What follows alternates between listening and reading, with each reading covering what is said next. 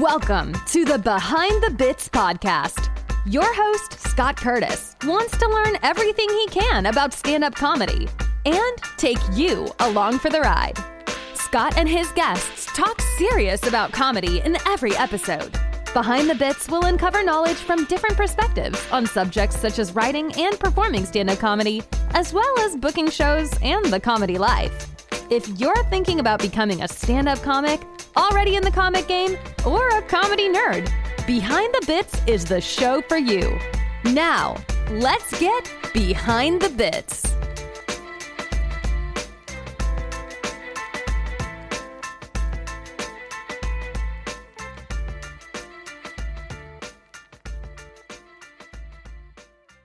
Hey, BTB buddies. Today I've got Orlando Baxter on the show. Orlando became a hot comedian in the Boston comedy scene in 2005. The former high school teacher got a string of finalist positions in contests and festivals, including NBC's Stand Up for Diversity and the Edinburgh Fringe Festival. Orlando made his stand-up comedy debut on Conan and co-starred and co-wrote the feature film Salesman, currently streaming on Amazon. His new special, Live from South High, is available on YouTube, and it took Orlando back to the high school he attended as a student and later came back as a teacher. You can watch the special for free on YouTube and get the extended version at orlandobaxter.com. Here's Orlando Baxter. It's a good one. It's Orlando Baxter. Orlando, how are you? How you doing, Scott? Thanks so much for doing the show. Oh, I'm glad to be here. Thank you for having me. One of the things I noticed about your special is you've got really, really good pacing. Thank you. Yeah, I've never seen somebody as comfortable and just conversational up there. It's not. There's a confidence there that I wish I had. Yeah. Yeah. No. I think I'm kind of like laid back, like in general. Uh-huh. I think that carries over on stage. And then also, I was kind of, you watch the special, I'm kind of like talking about my life, and it was like a theater atmosphere, which kind of slows you down a little bit as well. You know what I mean? Like, right. In terms of like being in a club where it's more intimate, but you can deliver the jokes faster. Right. Yeah. Whereas theater, it might take a little bit more time. You got to wait for the back of the room to hear the joke and laugh. Yeah. So don't give me all the credit, man. You're making me sound real good. Yeah. Right? Well, I really enjoyed it, and I'm going to use it to teach myself to slow down because I just did a 10-minute spot and I finished it in 8. And I know it was 10. It was supposed to be 10. Oh, yeah. That happens sometimes. Yeah.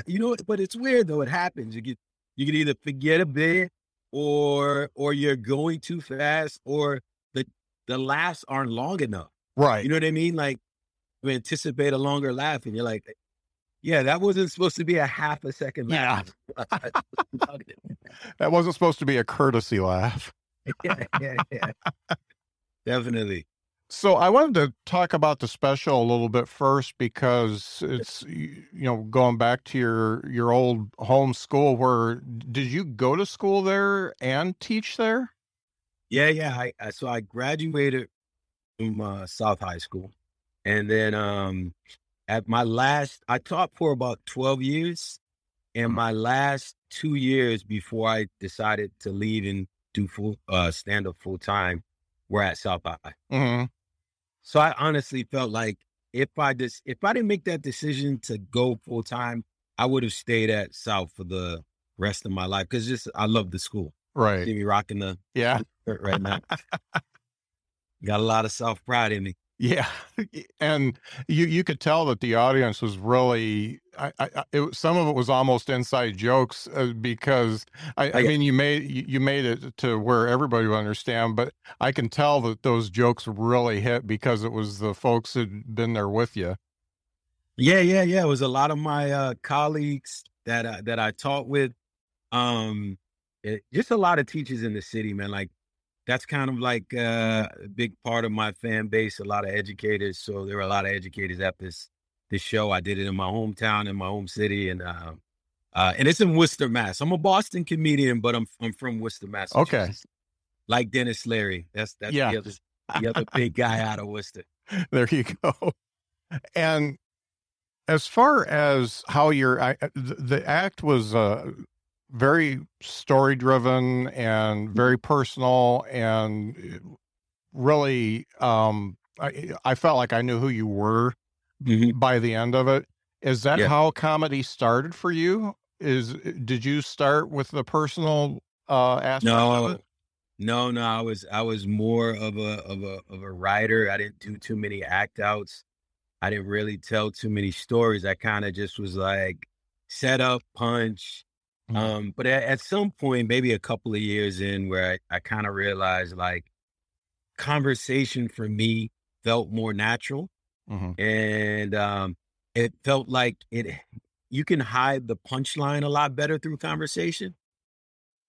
It's harder for them to tell when it's about to come, because you're just having a conversation, and then they have no idea they're going down a path with you. So that I kind of like adopted that style, felt the most natural to me. And then I think because I went to the Fringe Festival for a couple of, I went multiple times, and it was always a difficult grind, but a great learning experience. And I was able to watch a lot of international comics, and a lot of them were doing like this storytelling type of stand-up. Yeah. And I remember going the second time and saying, hey, I want to kind of like try this. And I ended up trying it, and it allowed me to be a lot more patient in storytelling, kind of like, just not be as concerned with the laugh. Not saying that the special was, but it gave me some patience. And I think when I did this special act from South, it allowed me to put a lot of jokes that maybe people heard before into a context and into this like arc, which allowed people to know more about me. And it's not just about the bits. Right. So I think that's why I love about this special. Yeah.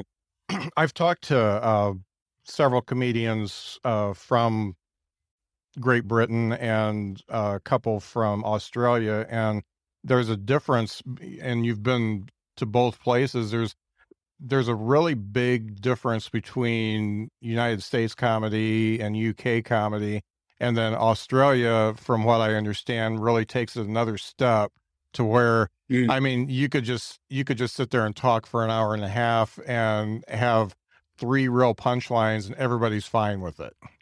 Yeah. No, it's very, very different, man. But I think you can, and I've seen comedians that had like this, they can do both, meaning like their comedy would come very quickly, but it was a lot of storytelling as well. Like, so like what I tried to do in this special, which is very different, like, is I tried to combine like the both of them, just because of the uniqueness of the situation for me, like to do it at that high school. And probably, as you know, as you watch the special, you realize how significant and how impactful this was on me as a person, as a student, and as a teacher. Right.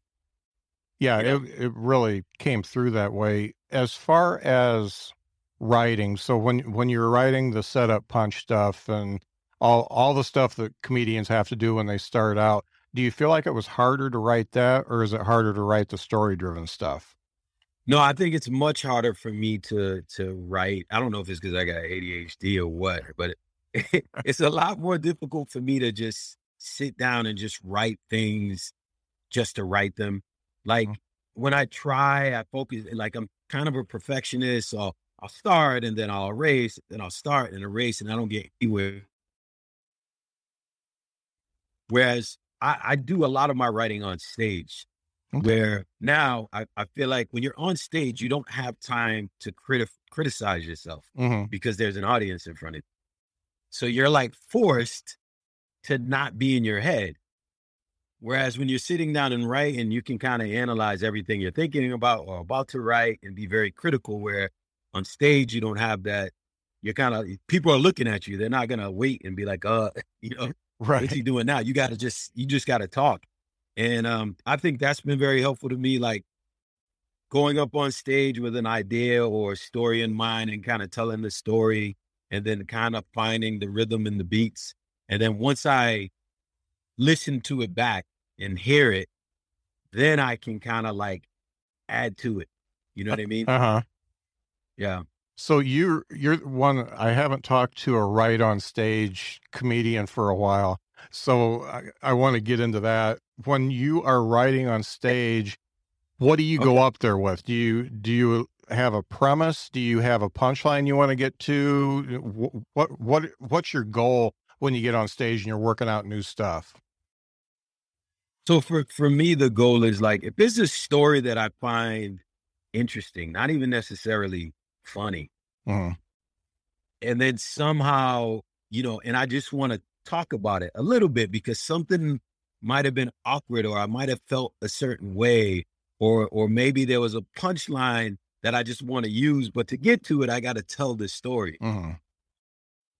And so I'll go there with that. And I think, because I already know I have jokes that are like funny, so I know I can I can be very funny up front just to tell this story in between. Yeah. And then end with the funny, or just tell the story up front and know that I have funny behind what I'm saying. So I guess my mentality is, all right, this is new. I really want to see how are they paying attention to it? Like, because if it's interesting and maybe not so much funny, but it's interesting, then it's worth me doing again. Because I got their attention, and that's also part of it, right? Yeah. You want to be able to grab their attention, and like, if they're holding on to my word and they're waiting for the funny to happen and I just don't deliver, I'm like, all right, I got to find the funny. Yeah. Because they're on board. I just got to be able to deliver. So I think that's kind of my mentality.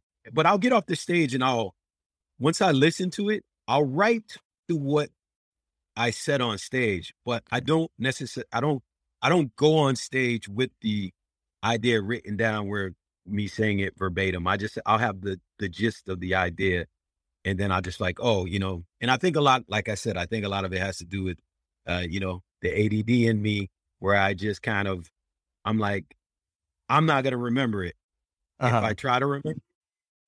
So I got to tell the story, because for some reason, stories, experiences, I don't forget them. Right. Yeah. That I really like that, because that's actually what I'm moving to myself a little bit more. And I made a big move from, the north to the south. And the one thing that I always did was I was always 100% ready when I went on stage when I was up north. And I decided, okay, I'm just going to throw it away. I'm just going to go up with some things that I think might be okay and talk through them. And just like you sandwich it in between the stuff that is going to work. And yeah, it feels good to do that, especially when, I guess you have to have stuff to start with. If you don't have the stuff, it's a lot harder. But yeah, it's definitely a lot harder. Yeah. So I'm going to go back and forth as far as different times in your life. But one of the things that really struck me was when you were talking about you had the kind of cross-eyed problem and and wore the glasses and got picked on and things like that. That hit home so much for me, because my son went through that, and we went through. So we went to one doctor, and the doctor said, "Yeah, I'll just snip a couple nerves and everything will be all right." And we went to another doctor, and he said, "No, you can't do that. His eyes are not he doesn't have a lazy eye. He has his eyes working independent of each other." Yes. Is that what yours was? Yeah, it was working. One was working, and one was lazy. Yeah. So one tended to like take all the focus, and the other one was kind of like didn't know what to do. Yeah. So it hung out by the nose. But yeah, man, like, so I had the glasses, and we couldn't afford the surgery. Mom didn't want me to do the surgery.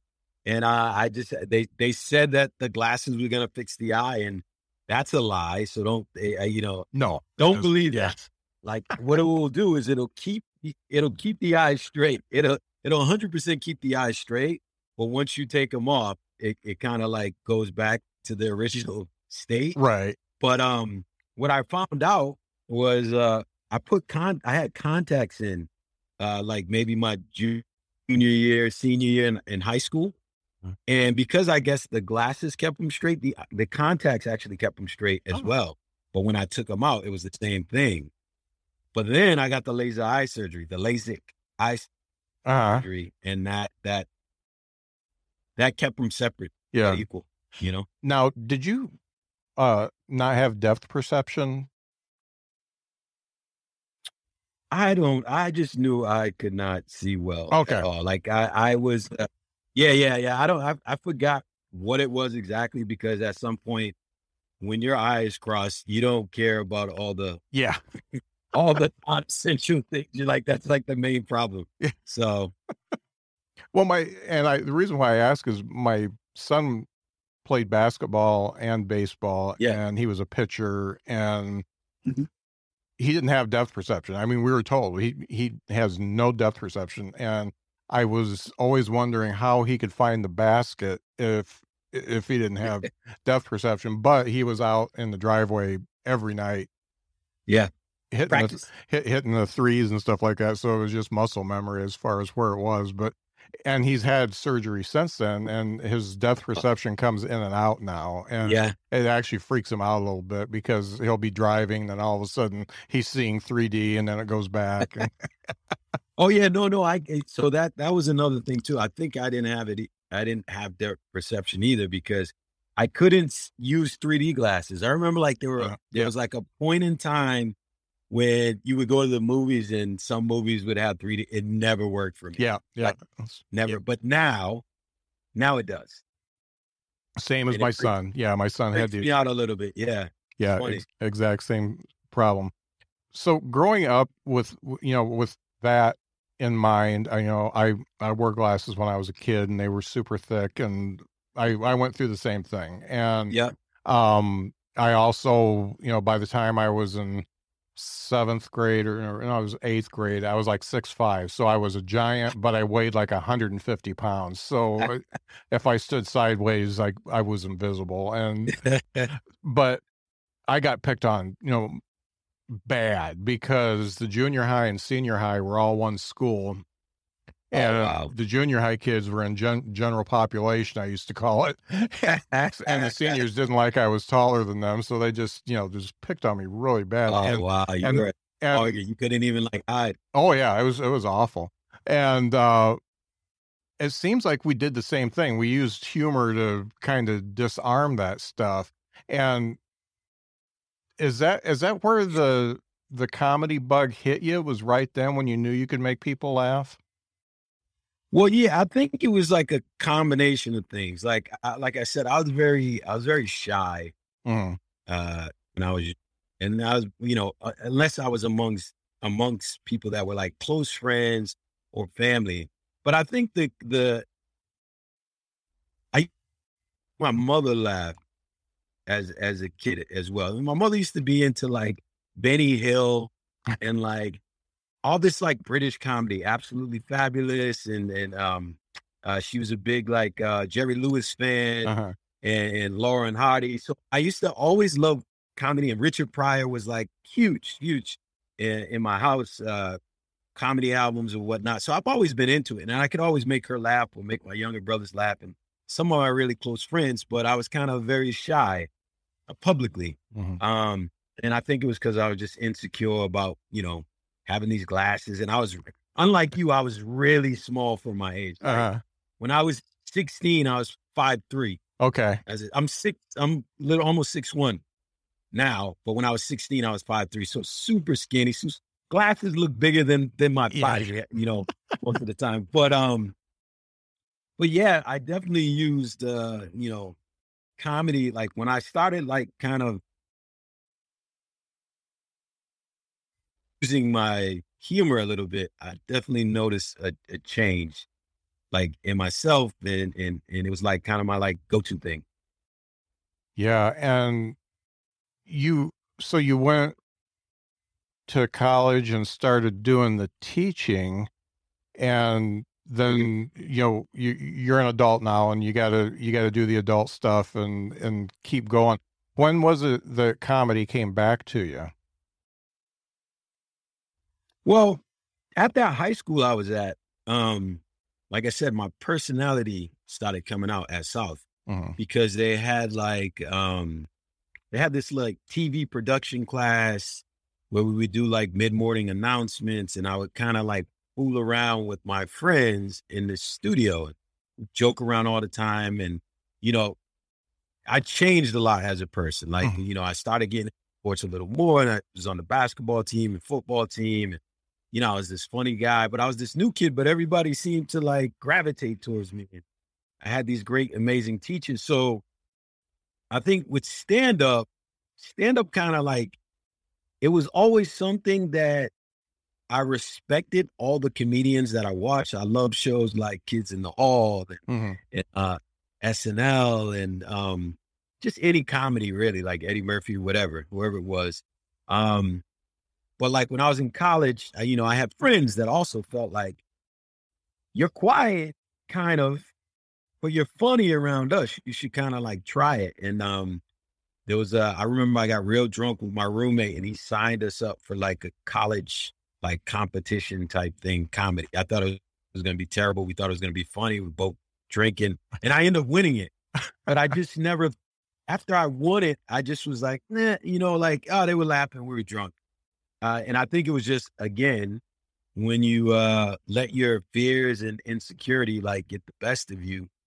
It can prevent you from doing something that you're interested in for a long time. And Mm-hmm. that's how it was for me. So years and years went by, but I had that one experience, and I kept thinking about it. And then when I was teaching, maybe my second or third year into teaching, I decided to give it a try. So you're doing it as a teacher. Did you just go to like an open mic, or was there a competition, or what did you do?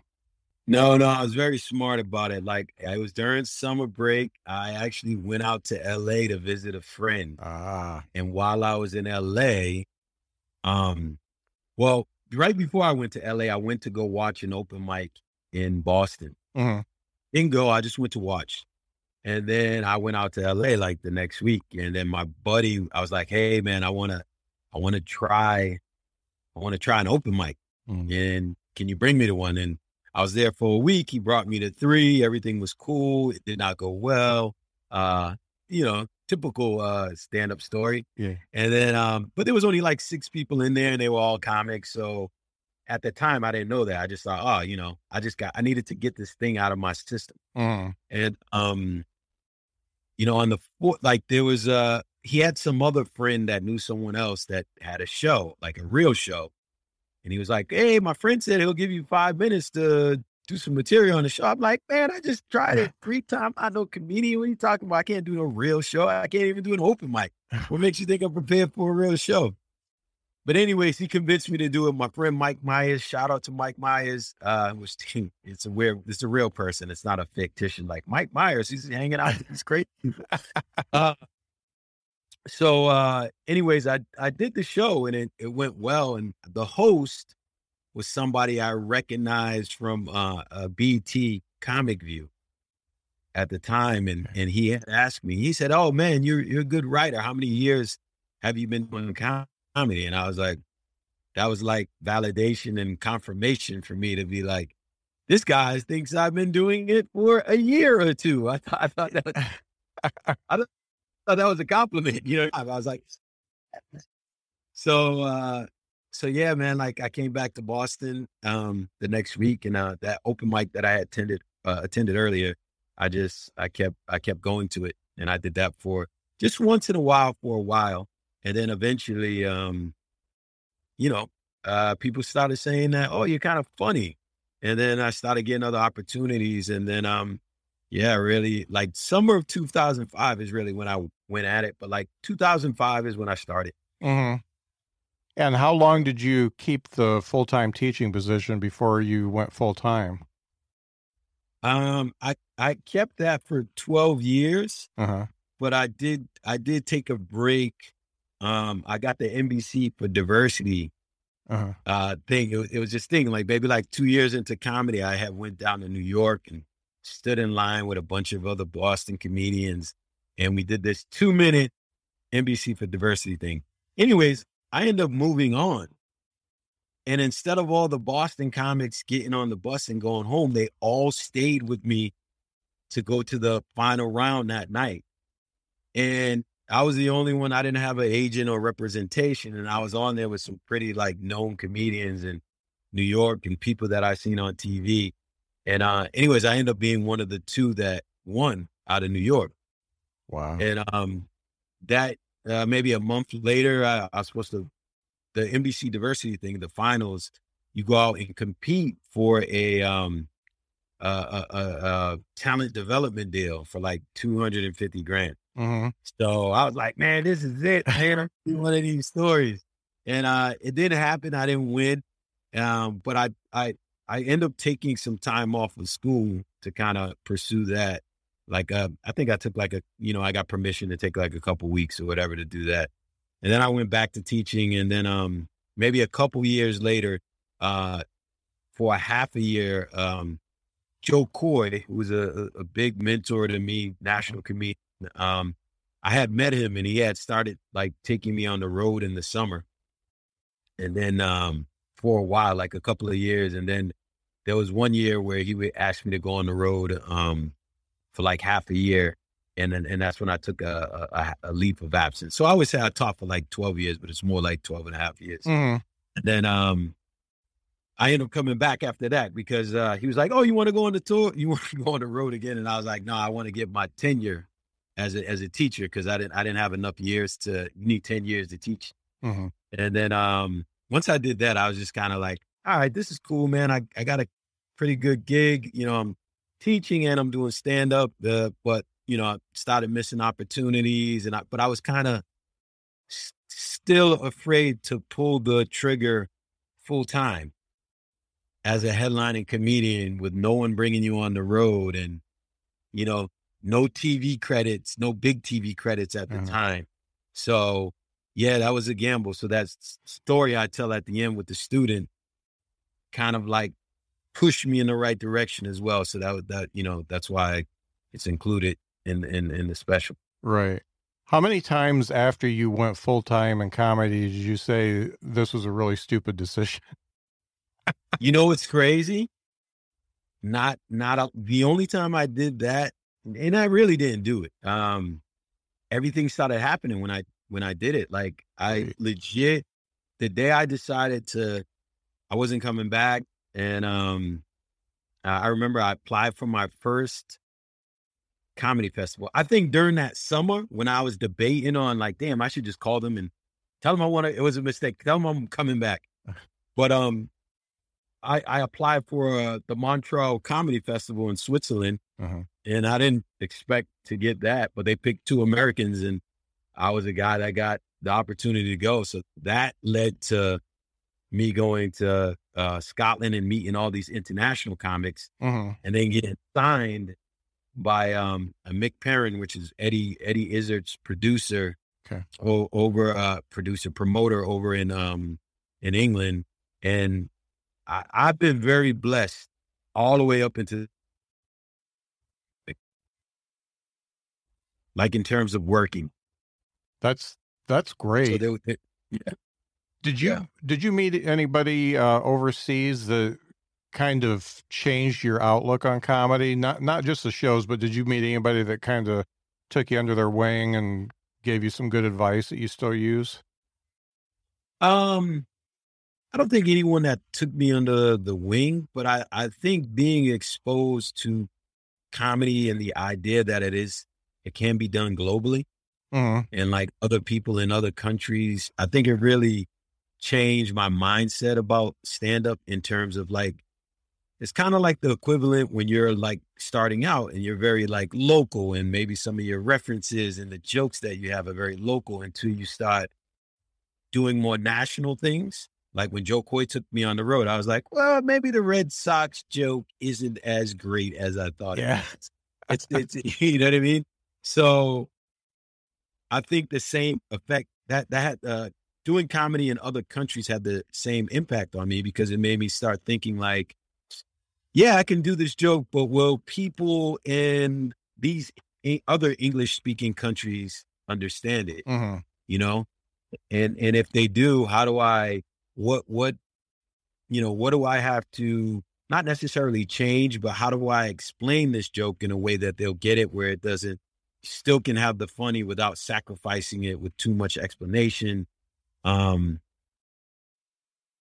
internet, my pacing changed a little bit more as well. So yeah.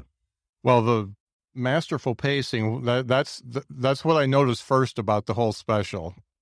Yeah. And I did watch some of your clips. Was that the Today Show? Was that Michael Strahan that brought you on? And you did a couple minutes? No, it wasn't I've done Conan. I've done obviously Dry Bar, Mike Huckabee show, mm-hmm. which was completely out of my different political views. But I did that show. I did that show in front of that audience. And in my head, I was like, even if this doesn't go well, I'm going to have something to talk about on stage from the experience. You know what I mean? Yeah. But yeah. Like, that international stuff definitely changed me in a way. So how did Conan happen? Conan happened, shout out to Whitney Cummings, another national headlining comedian that kind of took me on the road for a little bit. One day she had asked me, like, how come you're not on TV? I'm like, I don't know. And she's like, I may know somebody that might like you. And I think she didn't really she's like, oh, I think they work for NBC or blah, blah, blah. I can't guarantee you anything, but I'll give you your information. Uh-huh. So that's what she did. She just sent them a video of me. And within 24 hours, I got a text back from her, like, they love you. They're interested. They're going to be calling you. And then that's how the introduction happened with JP Buck from Conan, who's a talent scout. And we would have conversations about, like, because some people think when you do Conan, you're like, oh, they just take you for your 5 minutes. He seemed a 10-minute set, and we were kind of like trying to figure out what jokes would be good for his audience, mm-hmm. with that audience on the show. And the cool thing was, while we were figuring that out, in between that time, I had went out to Scotland to do Edinburgh. This was in 2016. And even though we were on the phone talking, he never seen me in person. He happened to be in Edinburgh, and he didn't tell me. He just came to one of my shows and watched me do an hour set. And after he seen me do the set and do a really good set, he goes, yeah, whatever day, like, we just need to get a day down. It doesn't matter. We were just talking about before, just go on. I trust you're going to do okay. And that's how that, and we end up doing it in like October or November of 2016. Wow. That's great. Yeah. It was awesome. Now, you talk about in the special, the hurdles your mom went through, and thereby the hurdles you went through as well. And how did that shape you as actually just getting through the young years, and how did that help shape your comedy? Well, I will say this: it didn't help at the time. It didn't help at the time, but I thought the lazy eye was enough. But it definitely, I guess, exposed me to just a lot of things that probably a lot of kids probably shouldn't see. But it exposed me to different characters and different, like, hardships and issues that, as far as comedy goes, when I look back on those experiences, like I said, I'm a guy that went through a lot of experiences, unfortunately, some of them negative. Mm-hmm. which ends up making probably a good sense of humor. Like if you can turn something that was negative into something positive and funny, I think it's comedy gold, really. Oh, yeah. But like at the time going through it, it was probably difficult, but there's a lot of things in my life that I could just kind of look back on and be like, oh, I could talk about that and how crazy that was. And now that I'm out of it and I'm looking back at it and, in hindsight, I can kind of put that sense of humor to it. So I think that's how it might be helpful. Right. One of the things I didn't start stand up until I was 52. And one of the things I've always said about the advantages of being older and starting is you've already been through shit. I've had kids. I've buried my best friend. All that kind of stuff has happened, and having a bad set is so minuscule in comparison that you're just like, whatever. And I think maybe what you went through as a kid probably gives you that. It really does two things. First off, when you do really well, you don't get so full of yourself that you think you're the greatest thing since sliced bread. And then when you do really bad, you don't think you're that terrible.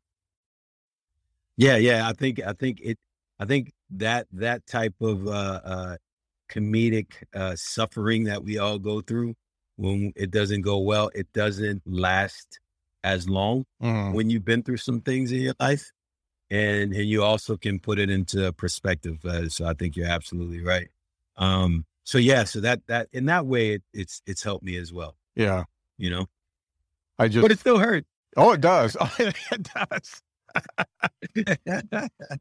Yeah. You got, I've always just, I let myself be mad about it for 5 minutes and then I have to go on and get on with my life. But yeah, it does.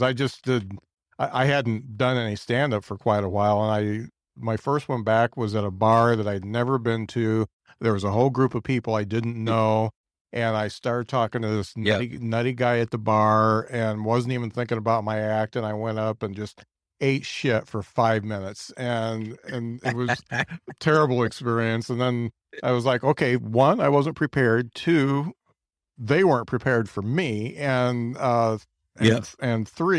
I shouldn't drink so much before I go on stage. So yeah, you did all the things you should do. Yeah. Yeah. Now I really, as far as the way the special is put together, I really liked how it really kind of follows a chain of things that are, I guess, what made you as a person, and then also a little bit of commentary on, what the world's like when you talk about the school shooting bit. And one of the things that I guess I really took away from that is this is what happens in the world. There's a school shooting, everybody gets up in arms about it, and then nobody talks about it. And in between, all the in between stuff, everybody just kind of forgets about it and goes on. And I thought that what I liked about it is you brought it up, you didn't make it super heavy, and it was really funny, and yet I think somebody listening to that could maybe say, you know what? Maybe I won't go shoot up a school today. Yeah. Yeah, I do think that, like, obviously it's kind of like a touchy subject, obviously. And I know it ruffles some people's feathers a little bit, but I do think it's like a point of view. I do think sometimes, like, people can just get caught up in the emotion of it. Like, Dad, it's armor. Yeah. Teachers. And then it's like, well, wait, you know what I mean? Have you ever asked the teacher if they want to be armed? Yeah. Like, I do shows all the time, and like 99% of the time, the teachers never raise their hand and say they want to be armed. Yeah. And it's like, yeah, because people are just having this reaction because of the incident. So, I was debating on the saying this joke, but then I was like, nah, man, like, this is who I am, man. Like, I have to have the ability to, like, say what I think, and because I know there's a take to it that's mine, and it's interesting, and whether you agree with it or not, there's some like merit to what I'm saying. Yeah. You know what I mean? And there's a twist in there, the hiding part. I'm not going to go into it in detail, but if you don't watch the special for anything else, watch it for the cross-eyed thing and for the hiding during a school shooting thing, because it was just hilarious. Thank you. I appreciate it. It was just masterfully written and delivered just perfect. I just love that part. I rewound it a couple times and then you start getting the mental picture, and then you're like, I'm not going to do that anymore. Yeah. Yep. Good. That's what it's supposed to do, man. Yeah. Make you laugh and think a little bit. Yeah. Make you laugh and think a little bit. Yeah. I try to do that. I really liked it. So the intention behind the special, can you go into why you wanted to do this? Yeah, there's several reasons. I do feel like, I was ready to like unleash this material that I kind of been doing bits and pieces of it on, a little bit on Conan, a little bit in Dry Bar, but I do feel like sometimes when you're doing shorter sets, it's not a complete set. Like it's either you're sacrificing who you are a little bit, or because you're focused just on the jokes, and the jokes are kind of like out of context, and like there's things you might have to leave out. And I felt like, since the Netflix wasn't knocking on my door, they weren't knocking on my door, and I felt like, I perform all over the country, and, performed internationally, and a lot of people seem to like the jokes. And I'm like, why am I waiting for somebody to do something that I can do myself? Mm-hmm. And I felt like, especially like during this time, because it's like there's a lot of teacher material, and it's it really focuses on, like, it talks about teaching, a lot of themes in it, like school, the impact of teachers, the impact of students on you as educators. Mm-hmm. And I think that, during this school year, where a lot of teachers came back to school after a year of remote teaching, a lot of teachers were kind of like depressed. Yeah. Like the stress has been on a very all-time high. Like, teachers are like, well, we're worried about our safety. And then people are like, I don't care. You got to come back. Right? And you got to think, you have kids that were in the 7th grade when this whole thing started that are now freshmen. Yeah. And they're around. See, just imagine that transition, and then being the teacher that has to deal with these kids that are, their last time that was in a classroom was 7th grade. Yeah. So I felt like that's why I kind of wanted to do it in a school, and I wanted to do it at my school because, like I said, personally, it has, a lot of meaning and significance to me. Mm-hmm. And then, as you notice in the crowd, there's a lot of teachers that were at the school. So it was like I was doing them a favor as well, because they were like, this was like relief for them. Yeah. Yeah. So that's kind of why I wanted to do it, man. Like, and now it's dropping. I don't know if you know this, Scott, but Teacher Appreciation Week starts today. Oh, great. Yeah. It's May 2nd through the 7th, and my special is dropping on May 6th because I wanted to give them a gift other than stale cookies and donuts and coffee that administrator is going to give them, or thank you cards with thank you spelled incorrectly. Right. So, yeah.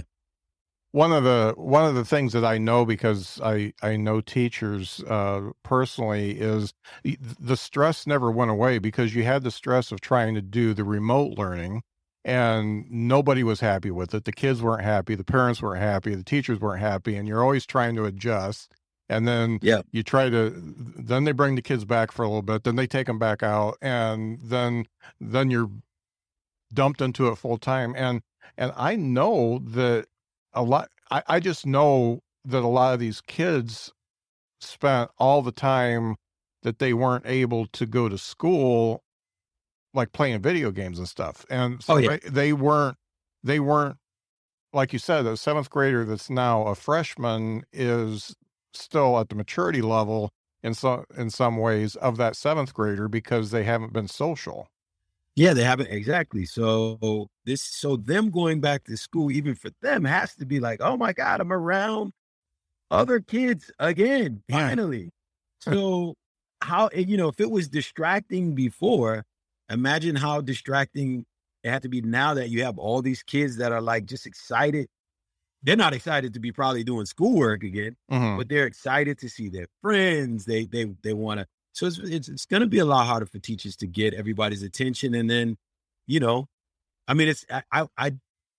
don't envy being a teacher coming back after a year of remote learning. So hats off to every teacher that's out there that's sticking with it and doing it. And,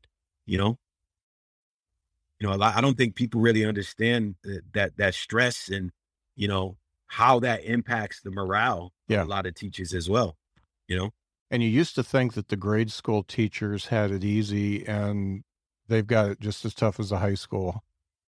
Oh, so, yeah.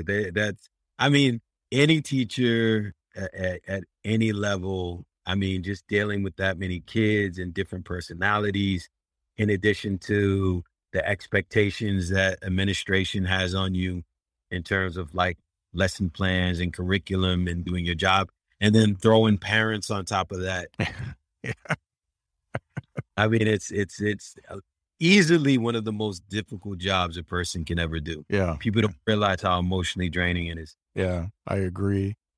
As far as, so you've been doing this a long enough time that you kind of know who you are, but as far as advice you've gotten along the way, do you have any pieces of advice that, first of all, was the worst advice you ever got and you acted on it and found out it was terrible, or the best advice you ever got? I think I don't know if it's the best advice. I remember when I was a year into stand-up, there was this comedian who I will not mention, a more veteran comedian.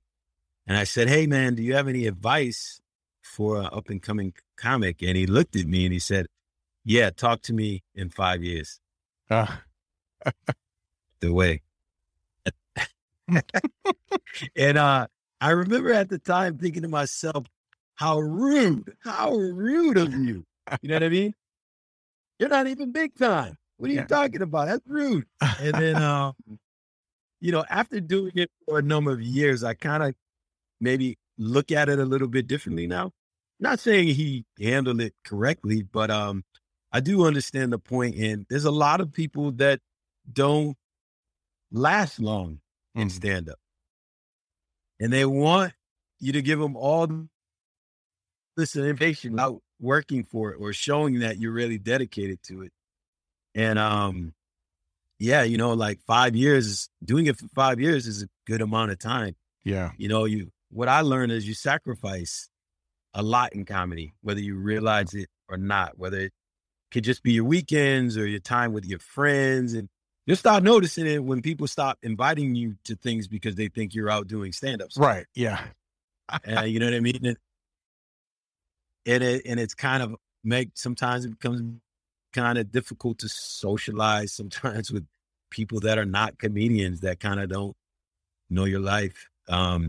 But I guess the best advice I ever got was, you just keep getting up on stage. If you don't pick it up, you don't have to put it down. Somebody said, Maya Angelou. I heard that quote from Maya Angelou. It wasn't necessarily a comedic quote, but it's something that you said a little bit earlier in the sense of, as an older comic, not to get too high off the applause and not to get too low off the down nights, and I think it's the same thing. Like if you don't pick up all the praise, you don't have to put it down.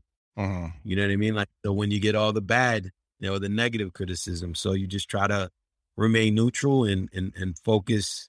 For me, I feel like focus on your own. Everybody has their own plan and you can't worry about anybody else and just kind of do your thing and, see what happens from there. Mm-hmm. Now, I see that you're touring very, very regularly right now, and you're very busy. How do you feel that the audiences are now versus pre-pandemic? I mean, I think they're good, to be honest with you. I thought they were a little bit more sensitive before the pandemic. Trump days when everything political was kind of like it was almost like a death wish for a comedian to get up and talk politics. So I think now that people are getting out again after having their entertainment and freedom and places to go taken away, I think now they're kind of like excited to be back, and there's that buzz in the atmosphere again. And but it's still like we'll see how long that lasts. But I feel like I feel like people are pretty excited to be out. Yeah, everybody kind of like tired of this pandemic. Yeah, and I'm getting almost everybody I talk to says about the same thing, that it's really great energy and it's easier to fill a room. The tickets are selling earlier instead of trying to get half the seats filled the day before and all that kind of stuff. And everybody's just waiting for the hammer to drop, and then all of a sudden nobody cares anymore. But I think that they appreciate it enough now that folks are going to get out and do it more. I'm at least hopeful. Yeah. I think so. Like, based on my time so far, people are definitely coming out. They're definitely coming out. Yeah. So as far as, the special's coming out on May 6th, and yes, and this is Teacher Appreciation Week, so perfect timing for it. And what else do you have going on, and how can people find you? People can find me by going to my website at orlandobaxter.com, signing up for the mailing list, whether I'm either in your area or you just want the monthly to see all the things I got going on. But as far as the specials, like the big thing, the album will follow that shortly. And people will be able to purchase that or listen to it on Sirius, hopefully, Sirius Radio. And I got a podcast. I don't want to announce the name yet, but please sign up and you'll hear about that. But the podcast, I'm very excited about that. But my focus is on the special right now. Yeah. But within the next month, I'll be promoting the podcast, and hopefully people like that. Yeah. I didn't ask you this earlier, but how much do you do as far as social media? Are you like really into it, or do you just have somebody doing it for you? No, I don't have anyone doing it for me, and I'm not really into it. Okay. Good for you. Yeah. I mean, it's very hard, but I know it's not my thing. I didn't come into comedy to it. So, but I think that's the way I need to go. And so I'll be 100% putting up more content, and hoping people get a chance to see me. And I really hope that when people watch the special, they'll get a sense of who I am, a sense of my humor, and they'll decide to like follow me and hear more, because I got more. And it's okay to put stuff up, but when they expect you to be a content creator and all this original stuff, if you put your mind on that and then on the business of comedy, then all of a sudden the writing starts going downhill, because you're not concentrating on that. And then if you concentrate on this, then that goes down. It's just, it's amazing what you have to juggle to try to get your name out there anymore. It's just nuts. Yeah. It's very hard. It's not something that if I ever get big enough, then I'm definitely going to have somebody handle all that, because I'm not doing it. Yeah.